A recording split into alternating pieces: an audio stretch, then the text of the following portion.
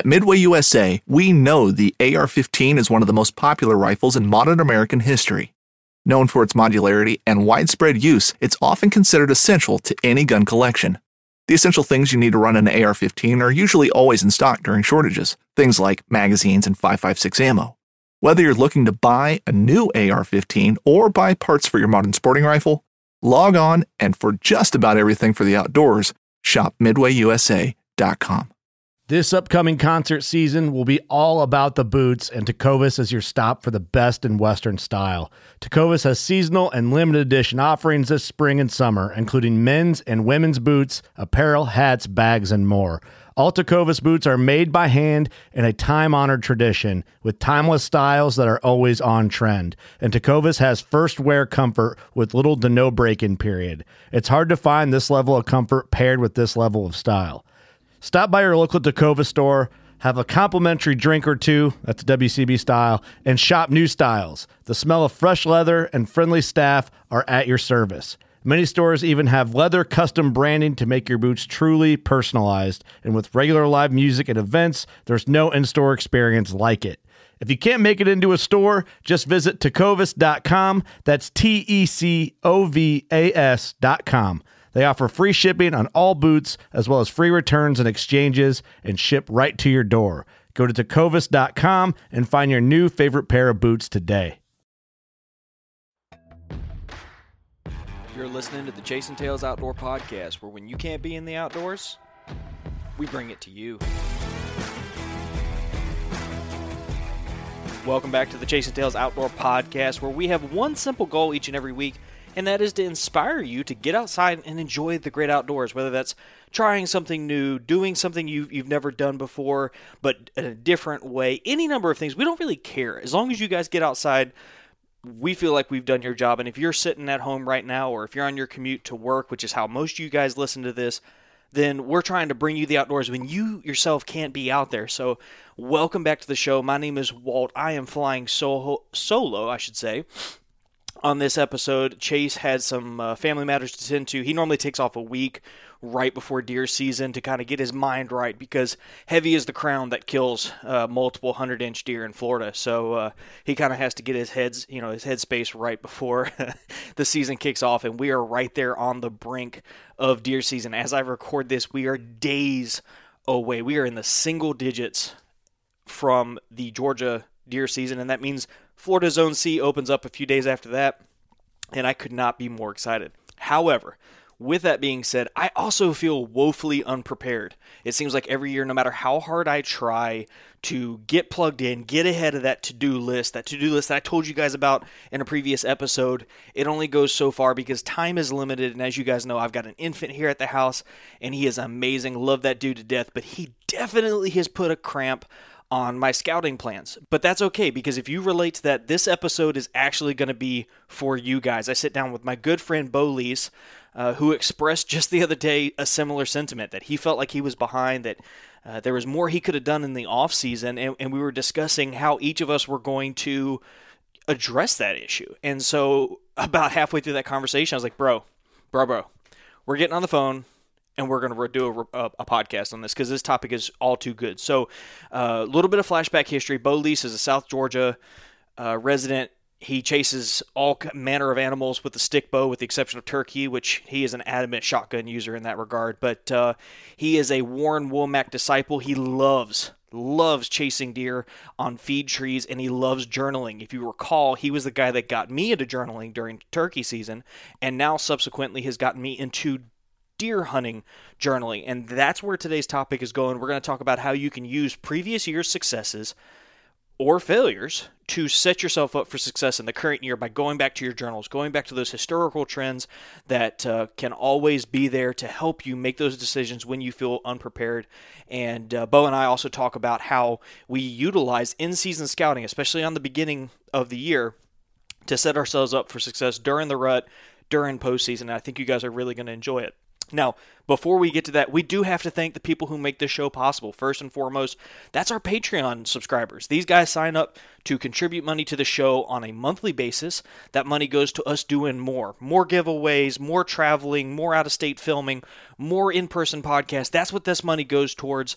It just allows us to bring you guys greater things and bigger capacity, and we are fully indebted to all the different people who have signed up. And in the last 6 to 8 weeks, the growth has been tremendous.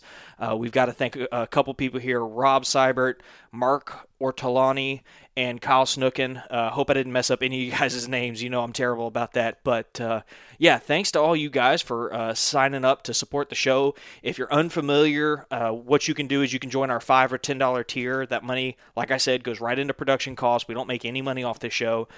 And depending on your tier, you can get free hats, free stickers, obviously a shout out on the podcast. You can also get added to our digital Deer Camp. So what is Digital Deer Camp? It is a Marco Polo group where we video chat about a whole variety of topics. And it is also a Discord group. Now, many of you may not know what Discord is, but it's something new that we just rolled out the past couple weeks. And while we worked out the kinks, I didn't really want to spend a whole lot of time broadcasting it to you guys. But think about it like an old school forum with a modern twist. It is delineated by subject category, so the conversation's easy to navigate through. And if there's a category that needs to be added, we add it all the time. And so this is available to all the tiers. It's a great way for you to meet up with new hunters in your area, which is how it's currently being utilized by several of our members. It's a great way to share deer hunting tips and gear talk. I mean, we have a guy that's doing a video right now on how to refill his Thermacell cartridges, and we've got another fellow who's going to show us his rifle build. And so no matter what you're interested in, we've got a subgroup for you inside that Discord group, and it's just one of the ways that we want to say thanks to you guys for always supporting the show. Of course, I have to mention that every quarter we give away a piece of gear, or a couple pieces of gear, and this time we are giving away a Vortex rangefinder. You still have a couple weeks to get in on that, so if you sign up before September 30th, you get entered into that giveaway. We'll do another one from the period October to December. Yeah, it's overwhelming the amount of support that we're getting over there. The community is awesome. I can't believe that we have assembled a group of people, of like-minded people, to the degree that we have, and it's just awesome having that community. So if you want to be a part of that community, if you want to be part of that education that's happening over there, and you want to support the show, check it out, patreon.com/Chasing Tails Outdoors. The link is in the show notes as well. Also, we got to thank Spartan Forge. Now, Spartan Forge is where artificial intelligence and actual data meet to make you a better deer hunter. This is not going to tell you exactly what tree stand to sit in, but it's going to take millions of data points that have been scrubbed clean to come up with predictions based on every measurable data you could come up with, whether that's the moon phase, the weather phase, period of the rut that we're in, what direction the wind's going. It's going to help you make decisions based on your in-person scouting and actual trends that we can observe live deer in the wild doing. So check it out, SpartanForge.com. They have an app coming out this month that is going to blow your socks off. And if you sign up today and use the promo code CHASINGTAILS, all caps, you can save 25% on your subscription and lock in that price for life. $20 a year for this app moving forward. It is going to be remarkable. Check them out, SpartanForge.com. Also, we got to thank the people over at Tethered, man. You guys know that we are huge saddle hunters. I just got some of their new 8mm ropes and their Predator XL. Those 8mm ropes are ridiculously small. They take a lot of the bulk of my setup, as bulky as a saddle setup can be, and makes it even smaller. And that Predator XL for those all-day sits is going to be amazing. That platform is even remarkably light for the fact that it's 40% larger than the regular Predator. So check it out over there at TetherNation.com. if you are interested. So, guys, I am excited to get you guys to this episode. Chase will be back soon. I appreciate you guys tuning in for my lengthy intro. You guys know how wordy I can be, but I appreciate what each and every one of you have done. We had a world record all-time high downloads in the month of August, and it's because you guys are spreading the word of Chasing Tails, and I appreciate each and every one of you for contributing in whatever fashion it took to get us to that point. So let's spread the word about Chasing Tails all the way across the Southeast. Chances are, and if across you've the had U.S. a big deer and on camera, with you've that, been watching I'm them going all to send you summer, guys all off through to the the year, podcast. and then suddenly he goes missing. It's because the fellow on the line's probably shot it with a trad bow in a loincloth with homemade cane arrows and flint hand napped broadhead. Did I get all that right? You told me to hit it in a certain order. you say that, and I'm ordering all these new fancy bows, so I feel like I'm going to lose some premise this year when my videos come out. I think we talked earlier about my French bow that's on the way here. Well, I think the unfortunate thing is, now that you've admitted that, I think your Instagram profile has just taken a hit. You should see, I think, at least a marketed decline in subs. I'll just tag Snyder and everything, and I'll pick them all back up on the other end of the plane there. I'm pretty much building the bow he made famous, so yeah, we'll see how it works out. Well, I mean, just the hashtag struggle stick and you're set, right? I mean, that's how it exactly works. Exactly. I may even get the hat. Who knows? we can put the Chase and Tails logo on the front of it, and I'll put the struggle stick on the back when I turn it around. There you go. Help us both out. Oh, I have got the infamous Bo Lease on the phone, dude. You have not been on the podcast since about this time last year. What's new in your world? How did your deer season go last fall? The deer season went well. It started out with a bang. I don't kill many deer during bow season, mainly because it's just so hot, and I like to watch a bunch. But I started out with a bang. I killed my biggest buck with a longbow, which was nothing, I mean, by any means super spectacular. He's a 110-inch deer. But I was able to get most of it on film. And he was a deer I actually didn't have history with, which was a very big rarity on my private property. But from there, I ended up killing my 14th deer, which will probably be the last year of my recurve after the limb twisted with it on public land on a place I grew up hunting. It was actually the first place I ever hunted. My dad took me when I was actually 4 years old, comically. And we hunted that morning. He laughed. So we were in the stand 10 minutes. To me, it felt like we were in there 10 hours. And we crossed the road, and the game warden pointed at me in my, orange vest and like Army fatigues camo, standing up in the seat, and goes, "Don't let him out of the truck." And, this is in the 80s. My dad had no clue that under 16 was not allowed on the WMA except for adult child. And so he was like, "Oh yes, he's not getting out of the truck." And we hunted all morning. So, but yeah, killing there with a bunch of, I call it my old guy hunt. It's a bunch of guys that are trad. They're a lot older than me. And then I broke down and broke out the boomstick, man. And wow. I went to work on the girls. I think I ended up with 7 total. So I did have an opportunity with my biggest buck ever. I guess I sent you the footage of it. I got some great footage of him, but didn't quite kill him. I think my wife thought I was going insane because I was running a cell camera, and I was actually running Spartan Forge at the time. And it was comical when the deer would exit the home range section, I would get a picture of him on my cell camera. And I woke up 2:30 in the morning, rolled with my wife, and said, "I'm going to my lease an hour away, and I'm going after him." And rode the whole way over there, was set up 2.5 hours before daylight. Deer walked in before the sun crested, and he caught my wind. I was hunting a very fine wind, and he crossed it right as I was getting ready to draw. And that was all that big guy took, and he took off. But the footage was good, so that's always a plus, right? My father didn't see it that way, and my buddies over here gave me a lot of crap about it. But yeah, at least I got some footage of him. So, and he made it. So I actually have him on camera right now. The only card pull I've pulled this year, I'm pretty sure it's him I have on camera right now. So, and he looks spectacular. That's awesome, man. That's awesome. Well, if it's not on footage, it's not real. I had so much fun last year, almost documenting my adventures. One of which you and Robbie were kind enough to come out there and help me scavenge, and actually weeks afterwards, you guys went out there trying to find that deer. But some things just don't work out. But you gave me a good tip on that deer, and I got that hunt again this year, and we're gonna be sharing deer camp this year. I mean, you might not be in our camp, but we're gonna be hunting the same WMA this year. I had dinner with my wife tonight, so we're doing this a little bit later, and I told her, I was like, yeah, and I was like, Robbie was actually there with me tonight, and I told him, I said, yeah, I said, what's gonna be in camp? He goes, yeah, I'm gonna be dragging a deer out. He said, is dinner gonna be a little bit late? And I said, I'll let Walt know he's got to cook a little bit later for you to drag your deer out. So he's already started a little bit of smack talk there. He's actually going in the morning to scout again. He bow season, that's his big place, so it's going to be exciting to see what. I'm anxious for him this year. He's put in more work there than I think I've ever seen him put in work. So, and he's found some good stuff this year. I was picking him that I may end up having to steal a couple spots from him during both seasons because I'm so far behind right now. Well, I think far behind is the norm for everyone that I know, myself included. I'm speaking for myself. I know that in our Patreon group, which is rapidly picking up speed because deer season's here close. The theme has always been like as much preparation as we've put into it, we still feel underwhelmed.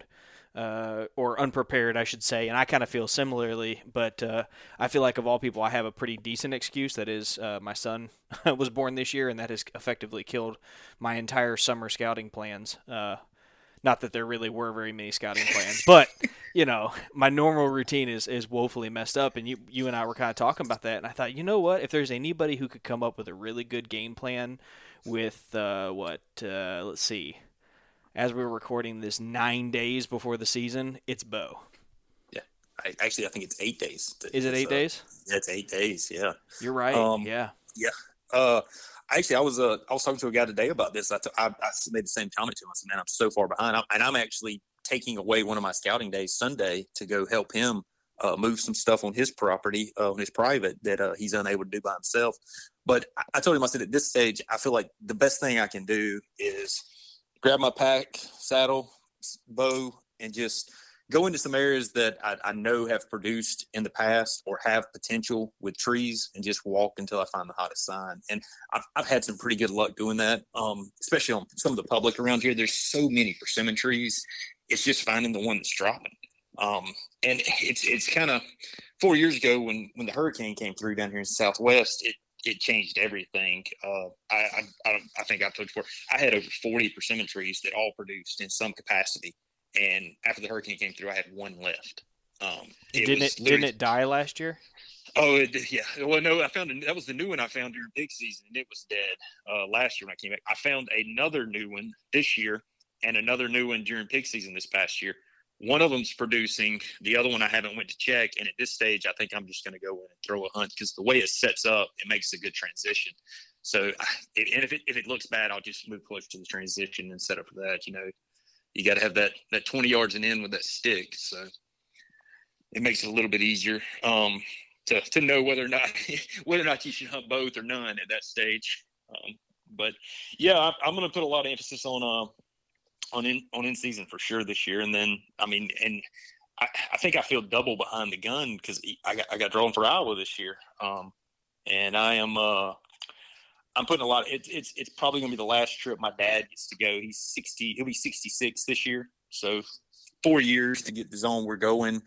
It makes more sense for us to do Kansas or Ohio, somewhere we could, or maybe even Illinois or Indiana, where you don't really have to draw you got a better chance to draw every year. So I'm putting a lot of emphasis to get him back in there and get him another deer. So, and it's kind of funny. He's I think I told you the story, he feels like he cost me a deer, which he kind of did the last time we were there after he shot his. So you're shooting first. I'm like, yeah, I'm going to get to go back most likely. Let me just film you. I'd much rather take some great pictures of old Whitebeard behind a deer than my ugly mug there. So it's been a ton, man. And my eyes hurt. I'm pretty sure if my boss knew how much I've been staring at maps while I was at work, he would want some of my paycheck back on top of how much I'm already working. But yeah, it's been a mess. My wife actually made a comment the other night, asking if I was texting another girlfriend. I turned my phone to her and had HuntX up, and I was like, "No, I found this great IHAP place. It's only an hour and a half from where we're currently planning to stay. I'm just trying to see if it's worth it." So that's awesome, man. Yeah, been a mess. Yeah, I think one of the biggest things, I think perhaps what may be the hardest thing for hunters is in-season scouting. The idea, especially the weekend warrior, you get to hunt 7 days a week. The rest of us have to do it on Saturday, Sunday with everybody else. And so it's one of those situations where I think it's very, very hard for people to take the time in-season scouting because you feel like you should be hunting, right? I can't kill them if I'm not in that position. But if you talk to a lot of people, and this is something I really forced myself yet last year to do, if you talk to a lot of your killers, like the elite killers, the one percenters of the world, and I would not deign to say I'm even remotely close to the upper 50th percentile, but if you talk to those one percenters, in-season scouting is perhaps the most important part of what they do. The constant learning, the constant scouting your way into fresh sign. And I did that inadvertently last year when I stumbled upon a piece of public that didn't have a whole lot of pressure for a variety of reasons. I literally scrapped my entire game plan for the year and spent the month of November picking it apart and finding that fresh sign so that in December I could, really make a solid moves on it when I thought I'd have a better opportunity with the rifle. And I feel like that's going to be kind of where you go with this. Now, you have areas where you have history, and so the in-season scouting is different. But what does in-season scouting look like for Bo Lease feeling like he's way behind? Acorns. I've got the areas where I know where persimmons are that I've already found if I come across one, but I'm going to be looking for early dropping water oaks. The WMA I hunt has some white oaks that do get cut by squirrels. The running joke with this WMA is the moment white oaks drop is the moment it closes, and there's nothing truer from the fact it opens up for small game hunting shortly after the bow season or the muzzleloader season closes. And if you walk it for pigs, you'll see white oaks dropping everywhere. So you can find the early ones there, but water oaks, the early water oaks, that's where I'm at. And I'm going to, something you said there a second ago about taking time with the killers at Scout. I've had the pleasure of sharing several campsites with Robert Carter, Chris Spikes, some of the real killers here in Georgia, as I would call them, with the trad gear. And I don't remember which one of them said it around a fire one night, but they made a comment. They had walked 3 miles that day, a loop checking, and they had, at the place we were at, they had 50 trees. They already knew were dropping, and they were talking to these 5, but we can kill them right now. But they went and walked looking for more, and their response was, "We could kill on those, maybe. I'd rather have a tree I know I can kill."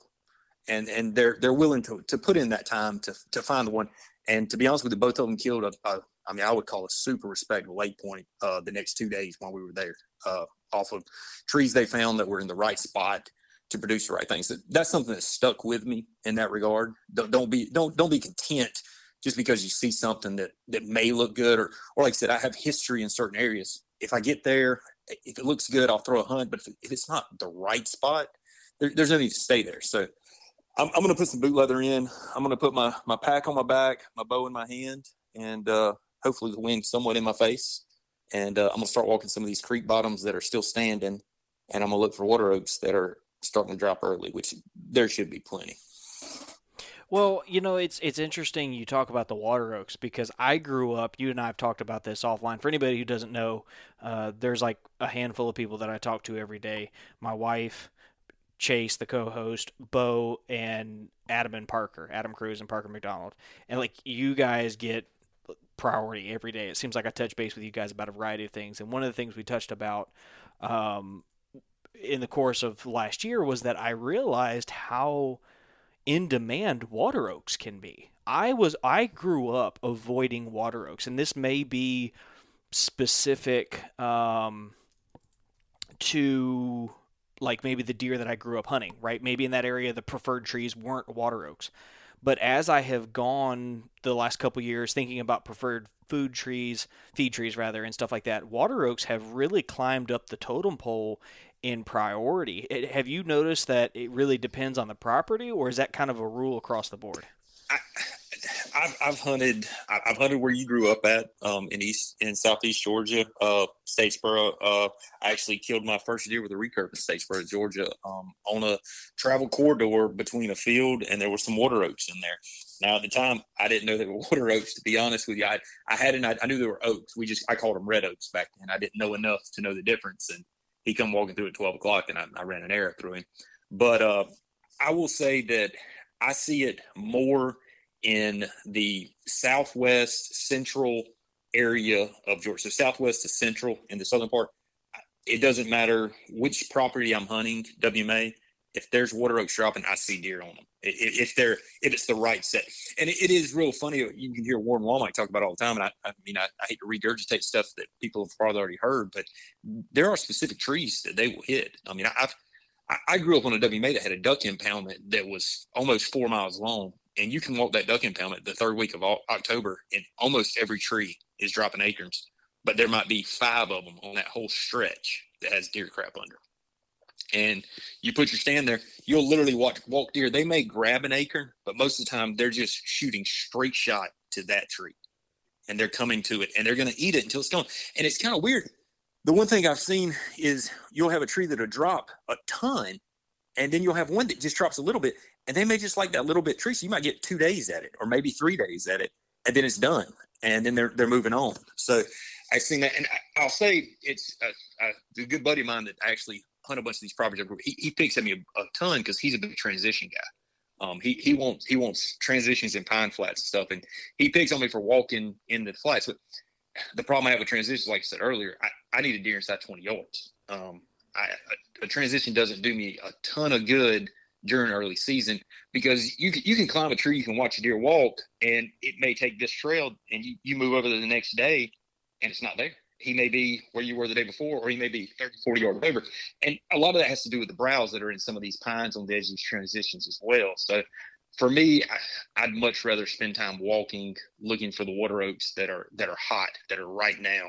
And you killed your deer, I believe, last year at the tether hunt you were at, right? Underneath the water oak? It was underneath, it was underneath the water oak. Mm-hmm. I remember listening to that podcast. You were talking about you didn't put much emphasis. And I was thinking, as we said, one of the guys I talk to every day, I'm like, does he not listen to me? Does he just, am I talking to a wall? I remember I was kind of smiling to myself, and I listened. I was like, we're going to have a long talk about this. I felt like a dad watching his son miss a shortstop grounder going, we get home. That's what we're going to do right there.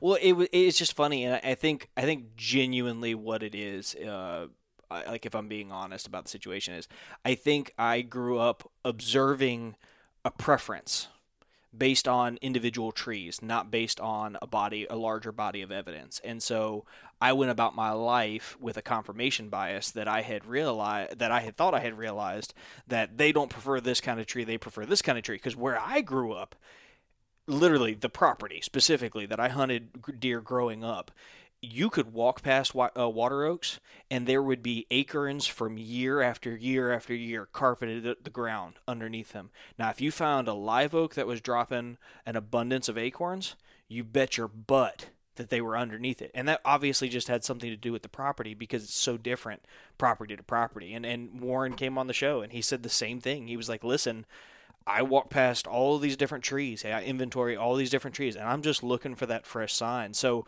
one of my questions for you is, we talk about the in-season scouting, the amount of time you put into it. We had a Patreon member today say, God, I hate the bumper crop years because there's just food for them everywhere.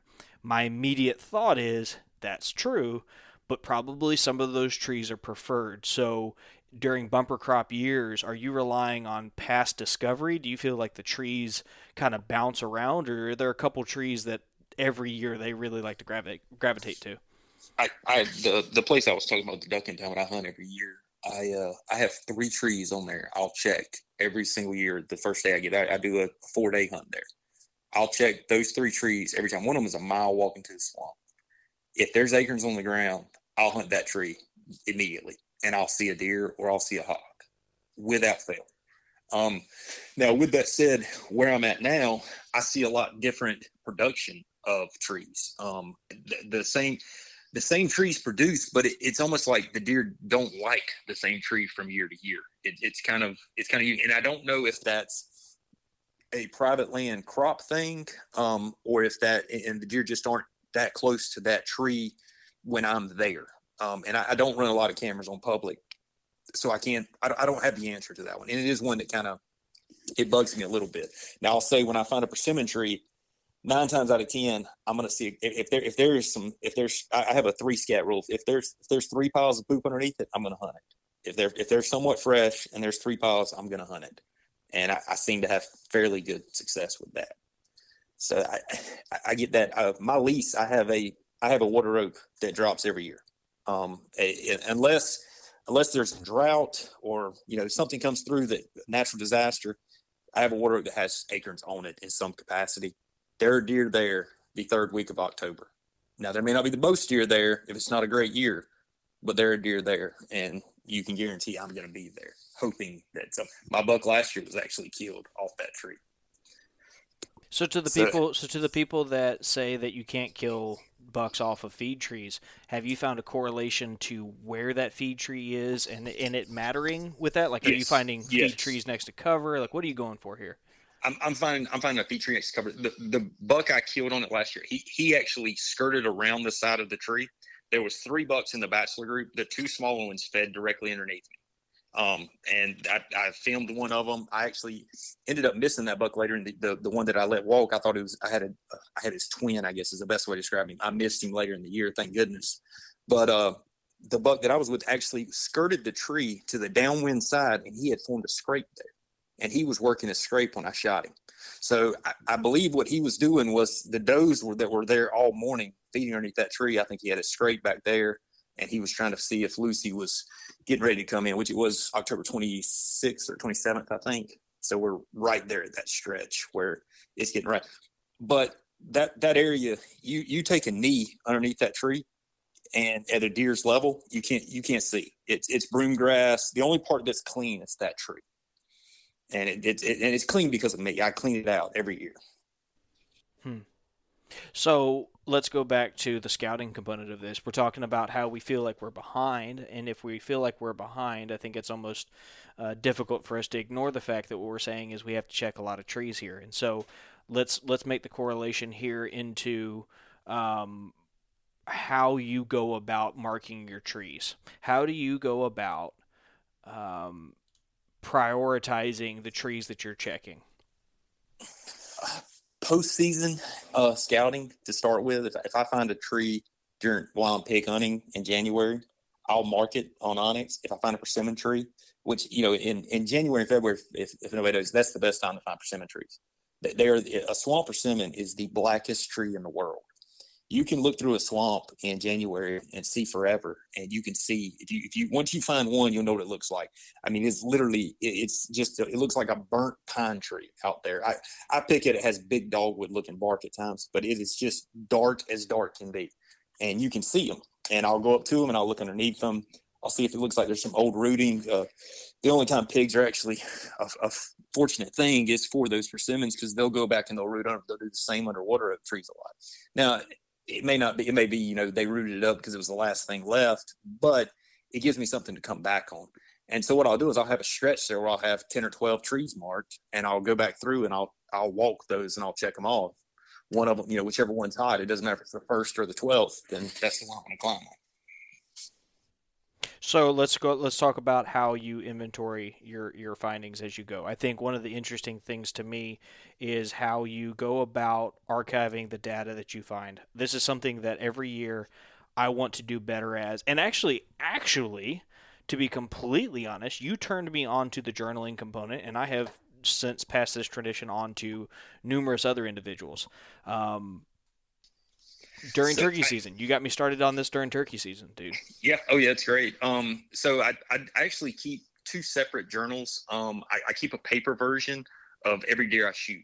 I actually got one sitting here in front of me.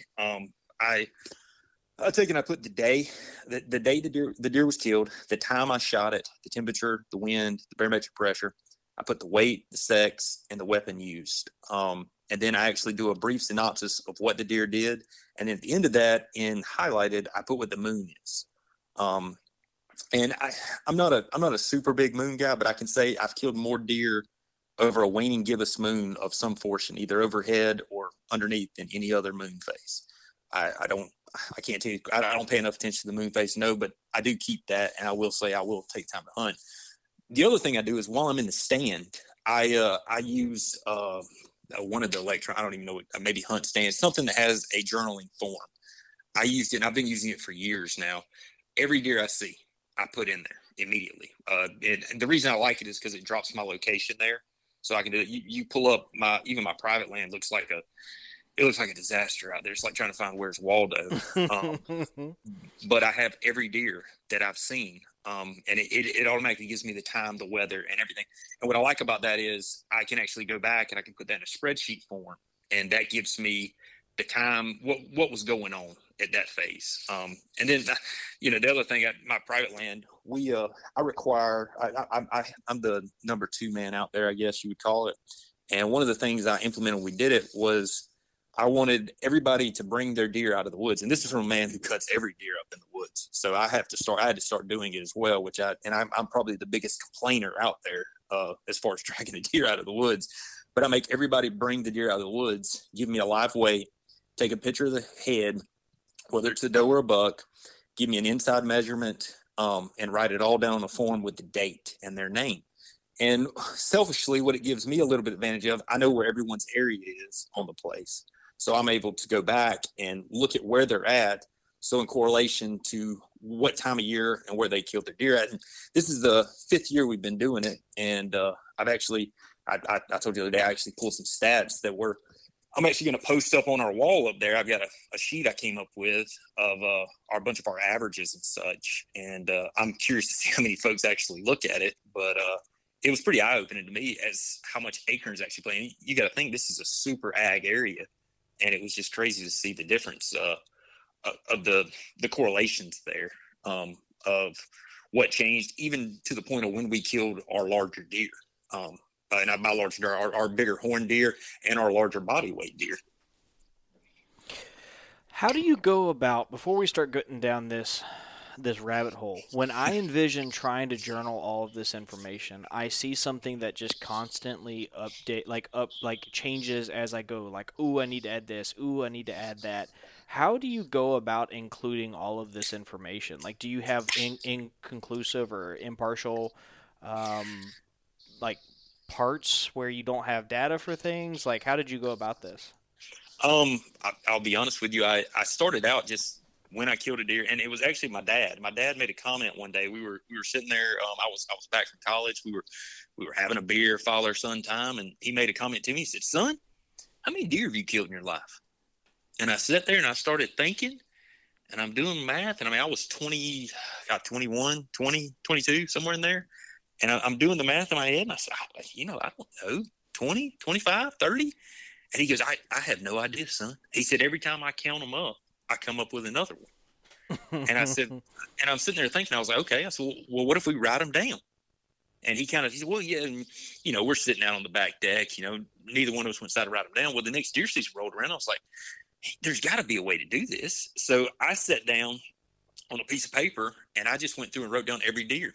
And then I turned the page over, and I wrote down every deer again. And I had 1 or 2 extra deer. And then the third time I did it, I had one more than that. The fourth time, I had the same number. And I was like, okay, so this is where I'm at. My dad, he called me back, and it took him a couple dozen times, and he was still coming up with new deer. And he said, he said, I know it's close to 100. That's all I know. And he's content with that. Well, I heard Warren Wall make a comment about journaling. He said, you're only limited by your imagination. So I got thinking about it, and I said, if I add the date, if I add the time, and if I add the temperature, that'd be good. But you know what? I only hunt certain stands on the wind. So what if I add the wind in? And then I got thinking about it. Well, what if I'm hunting that stand, this stand's good on a northeast wind? Well, what if I'm hunting it on a northeast wind? Am I seeing more deer? Am I getting busted downwind more, as if it's an east-northeast wind or just a straight northeast wind? And so I started kind of looking at that, and then I said, well, my dad's always been a big pressure guy. When the pressure's high, the deer are moving. So I said, well, I'll add that in there. I'll add the pressure in. And then you read some Adam Hayes stuff about the red moon. Add the moon phase in there. So I said, well, I'll add the moon phase in there. And I just started slowly and meticulously adding it in there. And then, like I said, that app came along, and I started doing it. And I said, okay, well, this is instantaneous. I can throw everything in here, right now. And a lot of the smaller bucks that, and I said by smaller rack bucks that I didn't want to shoot, they were coming close enough. I was able to take pictures of them. Well, I could add that picture in there. And then the next year I could see that. Well, then you start incorporating that with your trail cameras. And I keep folders I keep the last 3 years on my current laptop The others go on my large jump drive. I mean, my external hard drive. But I keep the last 3 years there. And I'll go back and see. You can see correlations for bucks that make it through. Which my place is it's pretty ravaged by the gun hunters. But we have a couple bucks that make it through, and you see the correlation of when they're hitting scrapes. I mean, it's within 1 or 2 days they're hitting the same scrape, or they're on the same doe, or they're in the same spot. So then I started kind of putting some numbers together, and I was like, okay, well, let's keep up with that. So I started. My folders changed where I have the deer cataloged out in there. So I have buck A here. I had him as a 2-year-old here. He's on this scrape December 7th. Well, he's there December 9th this year. Same buck, a little bit bigger at 3 years old. Now, if he makes it to 4, is he going to be there again? And, things like that started to kind of, I want to say, I don't want to say like I guess evolved would be the word there. It made sense to me to start trying to track some of that. I mean, I'm running, 13, 14 trail cameras right now. I might as well use it as opposed to, there was a deer here a week ago. I mean, what good does that do you? It's next year, it's going to do me a lot better. Okay, he was here then. Well, maybe he'll be through, or maybe another deer will be through.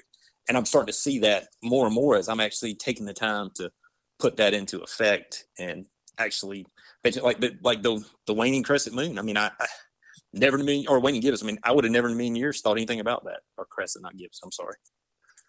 So you can put as much as you want. I mean, you really, really can. And I don't think you can put too much detail. I just want you to know, I had my deer journal. God, I got Ben Hill County on that, didn't I? They told me how to count a potato real good there, so be careful. Robbie's going to enjoy this one. I had my deer journal up, ready for you. And as you've been talking, I've been adding things, just different categories. And I'm going to go back because I've only got about 25 or 26 bow kills that I can recall. And I'm going to go back and try and fill in these things. And, some of it's subjective. What's the acorn crop that year? I'm probably going to use like a 1 to 10 scale. I mean, you come up with metrics as you can.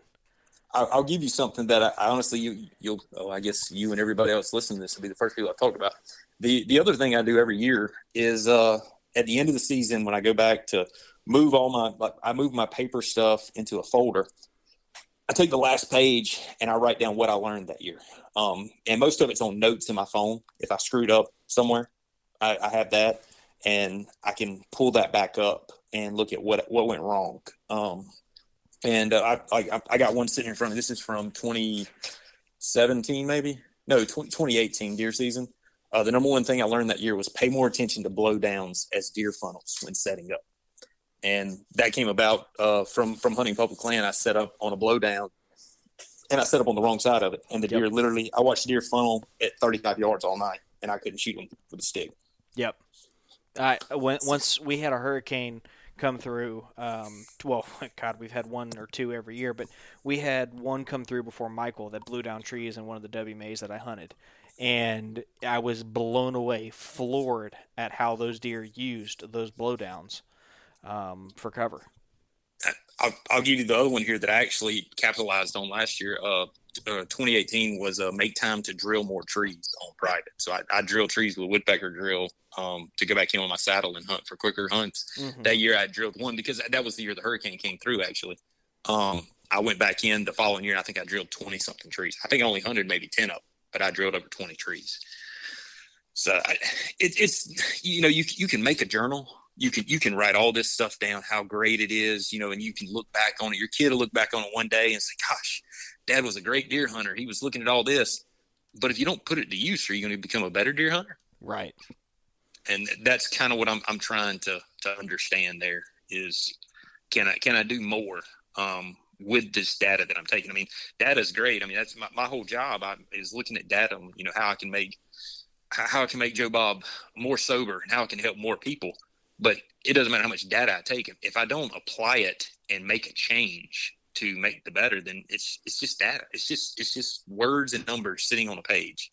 There's no help at that point. Mm-hmm. Like I said, it'd be great. I mean, Lord willing, one day my kid will look back and say, "Oh man, gosh, Dad had some great adventures. I mean, this is wonderful."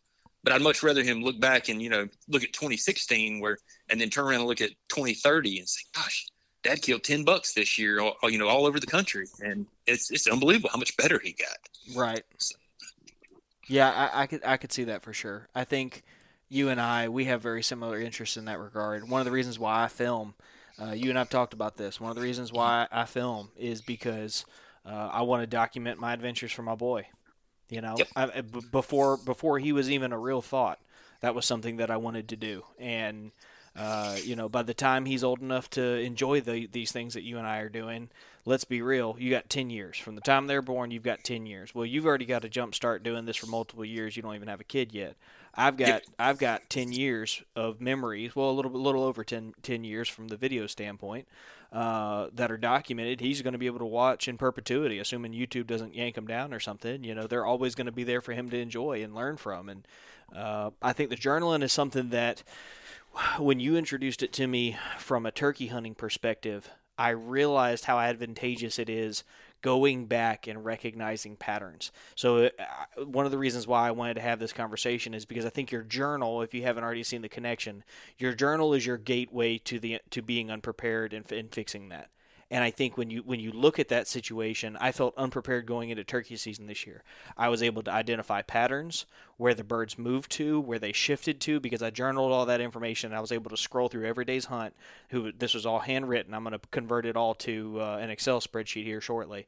But I was able to flip through that and see really interesting patterns. Things like there was about a 6-day cycle for the birds that I hunted where they started off kind of quiet, they peaked, and they dropped. And it was almost a 6-day bell curve every single time. With regardless, it didn't matter what the pressure was. It didn't matter what the weather was.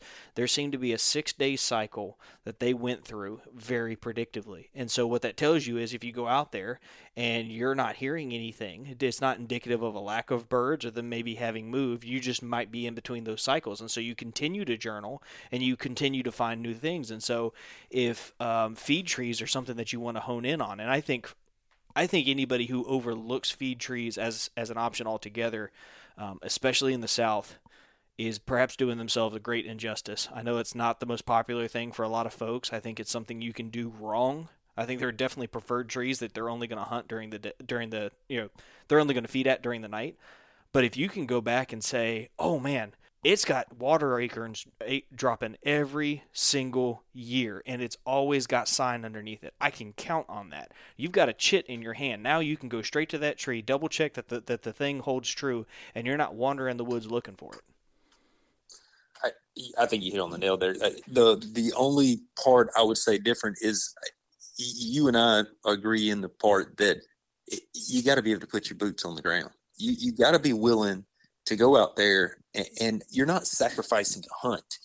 You're sacrificing a wasted hunt by going to look for a deer. There's no point. I mean, I could go sit 5 yards off the dirt road and say I'm deer hunting.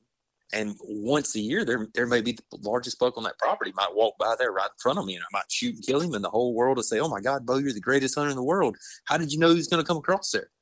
I didn't. I just happened to sit there, and I think that's one of the sides. You're going to get as much out of anything, but more so, you're going to get as much out of scouting as you are anything else. The more time you're willing to go out there and walk and look for the right spot. The best spot. I've heard somebody say the spot in the spot. That's so true. And I mean, I hate to toot the horn as the trad guy, but I mean, I have to find that. I have to find that minute spot where that deer is going to walk right there. I used to trap a bunch. I mean, you got to have an animal put his foot in on a 2-inch square. That's what you got to have. It relates so much back to that. And why not be somewhere where the deer's actually coming to you? I mean, in Georgia, I mean, you just dump corn out, and there's going to be a deer come by. There may not be the biggest buck in the world, but I mean, if you want to shoot a deer in Georgia on private land, you can dump a 50-pound bag of corn out, sit 80 yards away with a rifle. Eventually, you're going to shoot a doe or a small deer. I mean, something's going to come in there to eat it. On public, we don't have that option. You got to be willing to go out there and find your corn tree, which in our case is an acorn tree, a persimmon tree. You got to be willing to find it. And I'm sitting here talking to you, and I'm looking at. I have 3 maps blown up on my wall here. One is Iowa, a place up there, but 2 of them are the 2 WMAs I've hunted the most in my entire life. And I mean, they are tens of thousands of acres for both of them. And I stare at the map, and I see my pins where years ago I stuck in there so I could tell my wife I was at XYZ pin. And then I'd come home, and she was like, "Yeah, I saw your ring in there." And I was like, "Yeah, I wasn't even there. I was 20 miles away. I was on a completely different property tonight." Something just told me, I walked in the first area, it didn't look right, so I just moved somewhere else.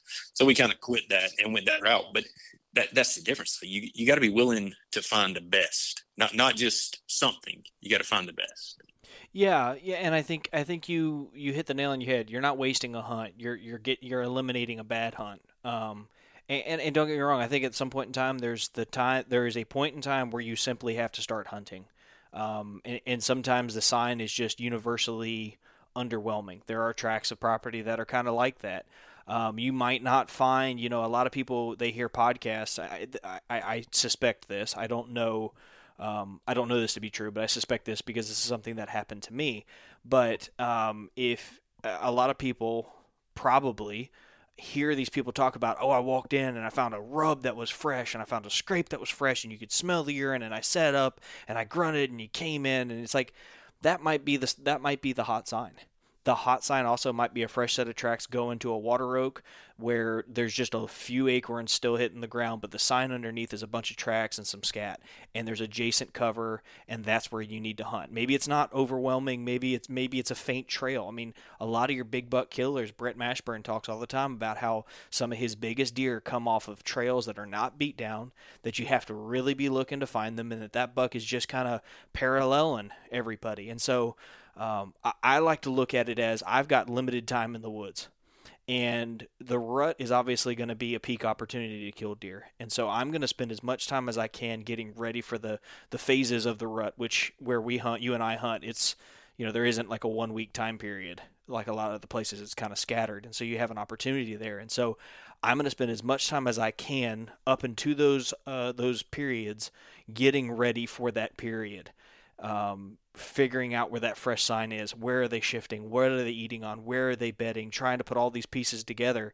And then, for that 4 week window that I feel like I can really execute, I'm going to get in there and do it. And I did it successfully 3 different times last year. Yeah.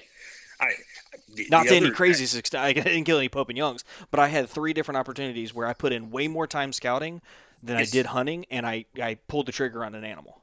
Well, you ask anybody that hunt, well, I mean, you ask yourself, I mean, do you want to go just sit in a tree and play Tetris on your phone, or do you want to go sit in a tree and see deer all afternoon?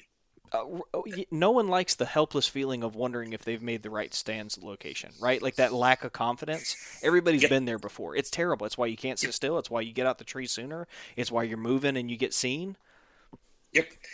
I'll be honest. I would rather sit in the stand in September, melting to death, thinking I'm going to kill a deer, to have a deer come in from a direction I didn't realize they were going to come from and blow at me and run off. At least then I know I was in the game.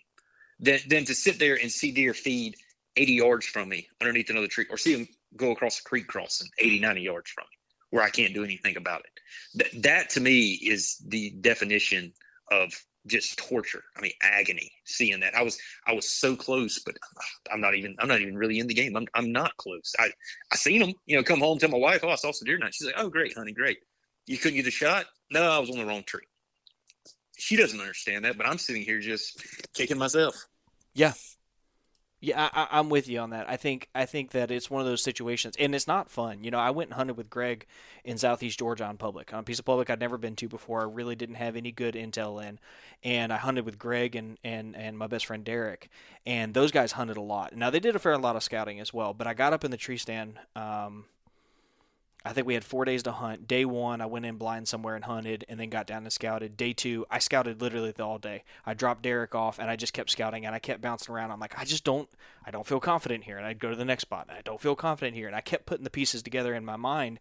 And the second to last hunt of the day, I had the evening hunt, and then I had the following morning hunt. That evening, I'd come back to this tree, and I had all these hogs. We talked about this. You know the story, and the listeners do too. But I find all these hogs, and I see all this. I hear the acorns raining from the tree, but there's nothing on the ground, and it looks like turkeys have scratched everything back. And it's like, this was the best spot.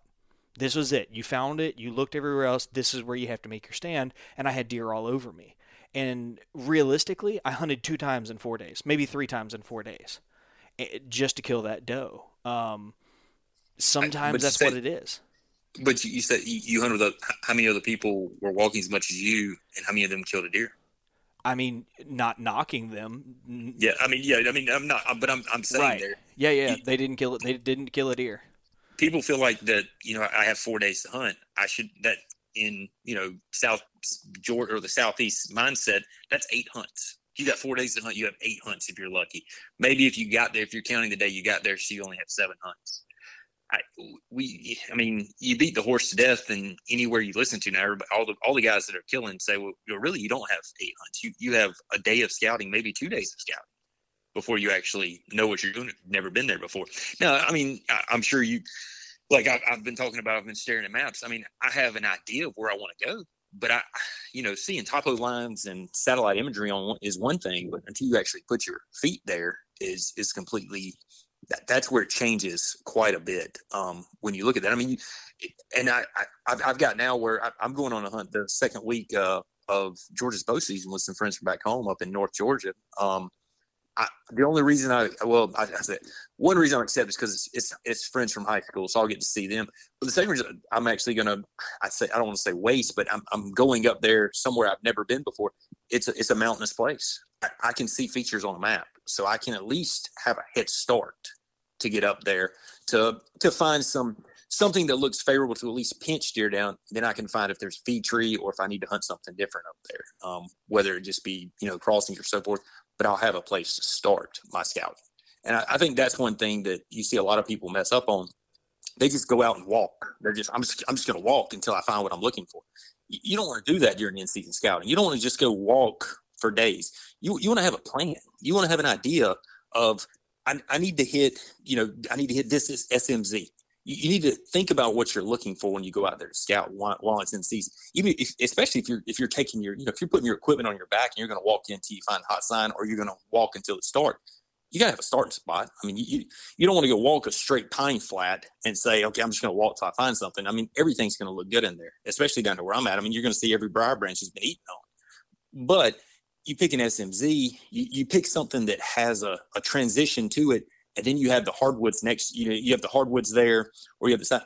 Then you have a starting point, and then you can, like you said, you can find your trail, your faint trail. You can take it off and say, okay, well, maybe he's bedding here. He's coming. Oh, looky there. That tree looks like it's been haired underneath it. Let's walk over and take a look at that, and then you can start putting the pieces together. You're still. The biggest thing starting in season scouting is to have a plan before you start. You can be woefully behind, but everybody has 10 minutes to look at a map. There's so many software, there's so many apps and capabilities now that you can pull it up. Like I said, I'm looking at these maps on the wall. I have smaller versions of them from 20 years ago when we didn't have this capability. But you can pull Google Earth on your laptop. While your wife's watching Grey's Anatomy, you can sit there and instead of crying when Denny died, you can find you somewhere to go take a walk at. There's a lot you can do from your couch. I think everybody can find 5 minutes. That's, you got your phone. No male in America goes to the bathroom and takes a poop without their phone. Don't sit there and play Candy Crush. Look at Onyx for 10 minutes. Right. See what's there. I think what you just said with a plan is huge. I think that is huge. When I went to Southeast Georgia with Derek, I had friends in the area who had provided me, a lot of what you did, which was kind of like, here's a blood trail, go figure it out. And so I think it was one of those things where it's like I had 5 to 7 spots to hit, and Derek is, I'm not going to say he's rough around the edges, but he's new to hunting, right? And so the idea of the why behind it, I was like, here's the spots I want to hit. Here's why. Do you see this? Do you see that? Yes. And so we hit all of those spots. and one of those 7 spots was productive. But I narrowed it down. I had like these huge swaths. I'm like, I want to get here, I want to get there, I want to get here, and we actually found one spot, dude, and it was amazing. The scrapes were some of the largest I have ever seen, and we're sitting there, and Derek's like, dude, this is really hot sign. This is what you're saying. This is what you're saying. We should hunt, and maybe we should have because we didn't, and maybe there was a big buck there. I don't know, but it was one of those situations where it was like, where am I going to hunt? There's no good tree. There's no cover on the bottom. It was this wide open expanse. And so I walked away from hot sign. Hot sign isn't everything. Where I ended up going, I had security cover next to a food tree, a feed tree, a preferred feed tree. I mean, that was just like night and day, like connected everything. I told Warren about that, and he just kind of laughed. He's like, yeah, I mean, you put it together, do it again, you know? Yep. He actually told me the same thing 15 years ago via email. It is a repeatable formula. That's what makes hunting feed trees so great. It is repeatable. You can, if you're willing to take the time to walk, you can do it. You can do it consistently. And the biggest problem people are going to run into is it's really not finding the trees. It is taking the time to find the actual spot to set up on. It's figuring out which way the deer are coming from. To me, that's where people mess up. That's where I still mess up constantly. And a lot of times what I see is feed trees produce better for me in the evenings a lot of times than they do in the mornings, which the way I like to hunt in early season is normally during that stretch is during the evenings. Now I will say if I find a hot feed tree and I hunt in the mornings, I have had more success at not getting busted. But where I run into in the evenings is as I get busted. The deer come from a direction I wasn't expecting. Or they try to circle the tree and they either AC me, trying to get them on film, or, then again, I mean, I'm 200 pounds of sexiness hanging from the tree there, and not all the ladies think it in the woods that it's that much enjoyable to see. So I do see that aspect. I think that's where a lot of people, I don't think people have as much trouble finding it. Now they may not know what they find. That may be something that I may be giving people more credit as a whole, but and I mean I struggled at times too, like I said. But well, I mean, you look at you last year. You said it was haired up under. When I heard you describe that on the podcast last year, I was like, oh yeah, that's called a dream right there. I mean, that's if it looks like it's been haired underneath that tree, I'm gonna walk over there. If it's fresh, I'm gonna climb it right away. If I find 3 piles of poop, I'm walking in the tree right there. I'll sit there till dark. I don't care if it's 11 o'clock. I'm gonna hunt right there.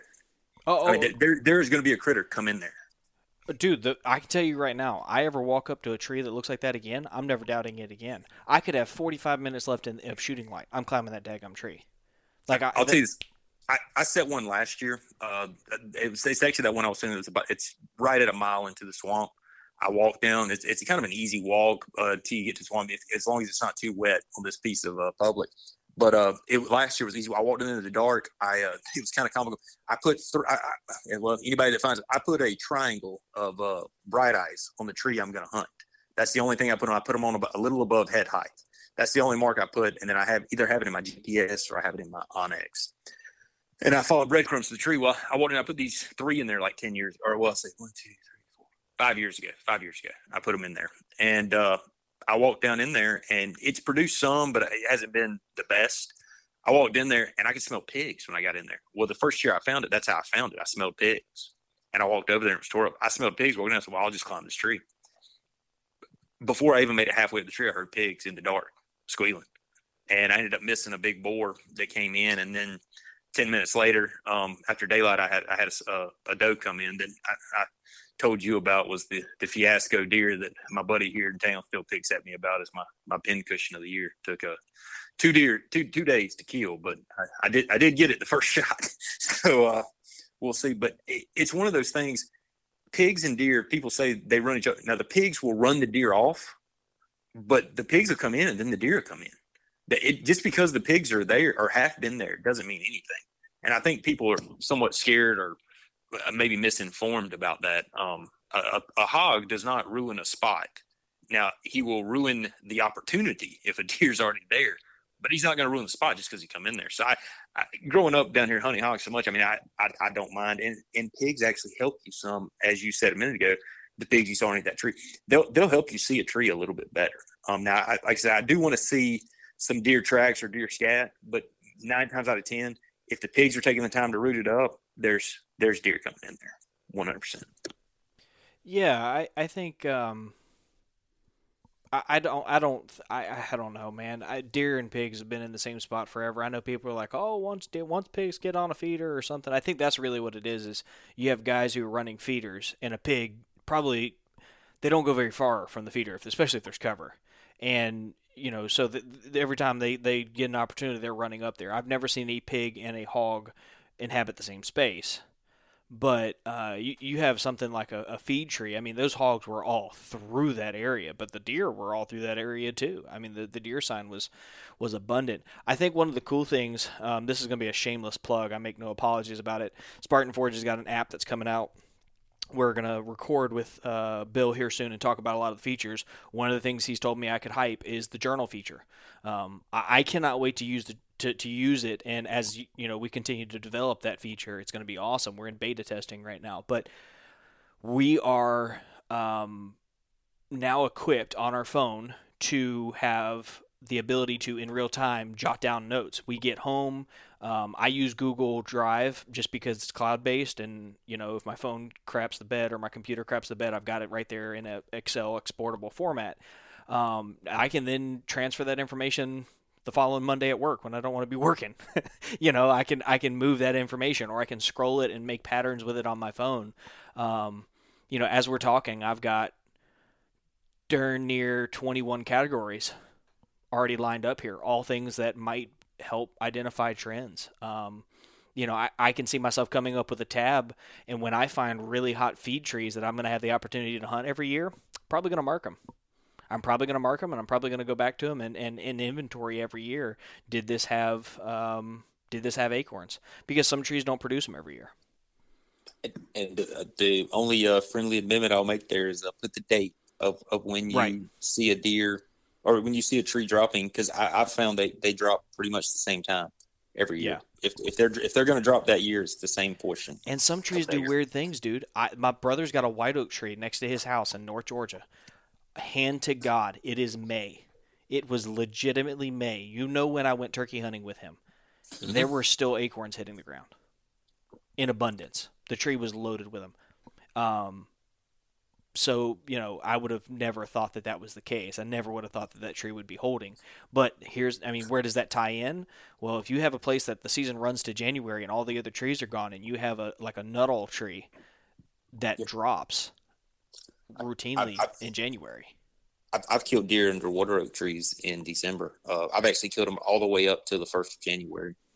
I've killed deer underneath them. I've killed hogs underneath old trees, scouting and stuff after deer season, all the way into February. Now it's a little rare. Those are some of those big years where we have floods and the floods recede. But water oaks that is one of the greatest things about them, is that they drop at all times. Mm-hmm. They start early and they go all the way through. So it's a good set of water oaks can treat you very, very well. Sure. Yeah, for sure. I could see that. I found some areas during turkey season where the ground was raked back really conspicuously. Not quite like a turkey, more like what I saw before. And so I dropped pins, and I plan on going back. I've also found entire swaths of trees that don't produce at all, which is weird, but I do have entire swaths. There's about a 750 acre chunk of oaks. I have never seen an acorn drop in any of those trees in 6 years. Watch them, because eventually that happened. Warren's famous for talking about he killed I don't know, several deer. It was over 5, I believe, under the same tree in 1 year, and it never produced again. No kidding. Never produced again. So it was one of the best seasons he'd ever had underneath the tree, and it never produced again, as long as he had the property. So it's one of those things. You go back and check them all, and you just add them. I mean, that's one of the great features with all these apps now. Or my GPS that I used to carry, I transferred a lot of it to my phone now, but I still have it, and I carry it a lot of times with me when we're pig hunting, because I have a 128 gig card in it. I can put as much as I want in there. It's never going to run out. I'll hopefully be dead before I even get halfway there, trying to fill it up. But it's all those trees, and I can go back and, like this year, I can grab that GPS and you know what? I haven't been down there. Well, let's grab a stand. Let's walk down there this evening and see if there's anything there. And if there's not, I mean, I come back to the truck and I'll just go home. I mean, that's fine if I walk till dark and there's nothing there, or if I get out in time, I can go back and go check another spot. I don't mind putting in the sweat and walking to find the right spot. That has been the hardest part for myself and probably anybody who does what we're talking about right now, is the having the willingness to just simply walk home. And it is something I remember calling Chase and being like, dude, I feel like such an idiot. I have an opportunity to hunt. I only get so many opportunities to hunt, but I'm going back to the truck because I only have an hour and a half left in the evening. I'm deep in this bottom. I haven't seen anything. He's like, dude, if there's no good sign there, don't waste your time. Go home early, cook dinner with Elena, hang out with her, and come up with a game plan for the next day. You know, well, you can always use that opportunity, like you just said. You can build up and put in the bank the family time, so that, I mean, and to be honest, I mean, most of the time we're hunting feed trees is before the best time to be hunting. And honest, I use the feed tree time most of the time mainly to try and fill my freezer for does. And I mean, you're hunting, but then again, you just said the same thing. You had a certain time to hunt. You were hunting. You were walking through the woods hunting, but you're there to kill. And those are very different things. People don't really understand that aspect, or don't put two and two together. You're hunting, but you're hunting for the kill. So why would you go sit somewhere that you don't expect to kill something at? Well, I guess the only argument is you never know, and I guess that's true. But if you consider yourself someone who understands what they're doing, or if you're trying to acquire a skill set where you can say, I have tested X, I have developed X pattern, and you're trying to you're trying hard to develop a template that you can apply to other places, you have to stick to your guns. Like you have to, you can still hunt that, make that sit if you want to throw that time at it. I'm not going to do that personally, but I think it's one of those situations where I think you have to surrender to the fact that wherever you went that day, it's okay that you didn't find what you were looking for. I heard it. I'm a big quote guy. My wife makes fun of me all the time because I'm always quoting stuff, but I heard something years ago and I don't remember exactly who said it. I know it was when I was in college, but that's most of the guy. But the guy said, if you're betting on luck, you're hoping not to fail. And that sticks with me a lot of times when people say, I just sat there. I was hoping for the best. And I've done that. I mean, I spent years doing that. And there is nothing wrong with it. I mean, if you get one day a week to hunt and you just want to be in the woods, then yeah, that's fine. That's great. During the rut, those are the people that are successful. I mean, to be honest with you, that's when they're most successful. I sat here because, I saw a trail and a deer, a buck walks by and they shoot it. It's there, but I don't want to bet on luck. That I'm at a stage now where if I'm betting on luck, I'm not actually doing my part. I don't think. I mean, we can be honest here. I mean, it's cheaper to buy food at the store. I mean, it's kind of hard to say, the argument of I'm out here to feed my family for the most part. I mean, it's probably cheaper at this stage in life with the way it is to hunt to just buy it at the store. So it's kind of hard to say that aspect. And if you're in that boat where you actually are hunting for food, then yeah, you don't want to put it up to luck. I mean, you only got a certain amount of time. I mean, you're costing yourself money the whole time you're there. You might as well be in the best spot where you can have the most success. Well, let's do this. I feel like we've kind of belabored that as far as we can take it without coming off kind of preachy. But one of the things we want to do, and I've got about 15 minutes of time to cover it, is, and maybe we need to do a part 2 to this, but you and I were talking about the correlation between the deer size and the deer that you killed and your journal. Yeah, like I told you, I had my members. I've got roughly 3,000 acres, and I've got about 40 members, which sounds like a bunch, but roughly half of them hunt, if that makes sense. So it's really not as bad as what it sounds like. But these guys are there every Saturday with their families, and I mean they are hunting in their area, and they got a gun and they're shooting. Now we have some size. I mean, we've got, some 15-inch, it's a 4 on one side. I've been trying to implement 15-inch, but nobody wants to go with it. So we've got that. But like I said earlier, what I did was I started having them drag the deer out. I wanted the live weight. I wanted the sex of the deer. I wanted the date they killed it, and I wanted the inside spread. And what I was looking at with those is I've been hunting this property for almost 20, oh God, I see I'm 35, 26 years, roughly, somewhere in there. So I've seen a lot of deer killed off there. I've seen a lot of great deer killed off there. And the Georgia state record was killed not very far from us there, or no, the county record. I'm sorry, not the Georgia state. The county record for us was killed not very far from there. So it's kind of interesting. But what I did see was, given that I have the ability to know where everyone hunts at, which everybody we have it up there. Everybody knows your set area. But as I was able to look back, the years where we had great acorn crops, which on our property over the last 5 years, the best acorn crops we've had have been 2018 and 2020. We had a decent crop in 2019, but it was real spotty. 2017, we had the hurricane come through, and it blew every acorn off the tree, not to mention half the trees over. So if you let's just take the hurricane year there, 2017, our average deer weight for that year was 124 pounds. That's off every deer we killed. Out of, I think we killed about 40 deer off the property that year, or 30 deer off the property that year. So 124 pounds. You look at the next year, it was 150 pounds, 149 pounds, 150 pounds was the average weight there. And we had a bumper crop of acres. Now you got to understand, we're completely surrounded by ag. I've got a river. I mean, we have, of our 3,000 acres, I think a little over 150 or 200 acres of them are ag. And that doesn't count the hundreds of acres of ag that butt up all the way around us. So, like I said, I'm putting that with the acorns there. The other thing that was really interesting there, the years that we have acorns, you look at it, we have large bucks killed the last 5 days of the season, of October, the 27th, the 28th, the 29th, the 30th, and 31st. We have some of our larger bucks are killed right there. The same people are killing them every year, and their areas have water oaks in them that are dropping on those years. Now, the years that there's no acorns, we're looking at the middle of November, which is our rut, which is when everybody hunts. And even on the acorn years, that's still the second best is always that 9th through the 18th, which is our primary rut section. So what I've kind of done from this is I've looked at it, and I think I told you I didn't feel as bad about being so far behind out there, even though I have so much knowledge of my private. We've killed one buck that was of any substantial size in January in 5 years out there. I mean, sorry, in September, we've killed 2 bucks in January of any substantial size in 5 years.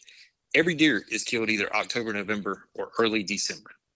I actually have the latest buck killed out there in December of any size, and it was December 24th, and it was the second largest buck killed that year. It was 125 inch 10 point. So what I'm seeing with the acorns, though, is that the years we have them, the deer are bigger. The fat on them is yellow. That's something people don't really know anymore. But yellow fat means the deer's eating acorns. That used to be one of the big wise tales back in the day. If you go out in the Midwest, you kill a deer, they got that yellow fat. I mean, that white fat on them out there. That meat's better, which we now know the white fat is still just as bad. As somebody that processes their own deer, you leave a piece of yellow fat in your meat, you'll know it. It don't taste good at all. It's acidic, it's tannic. It is not good. It is not good at all. But that deer's eating acorns. So it's kind of interesting.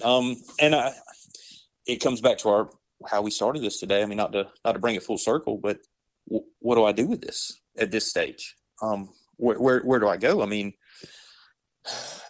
I'm looking at the dates here, and I'll tell you my game plan right now is I'm going to follow the 8th through the 16th. I'm going to do everything I can to be in the woods. I'm going to be in a corridor somewhere of November.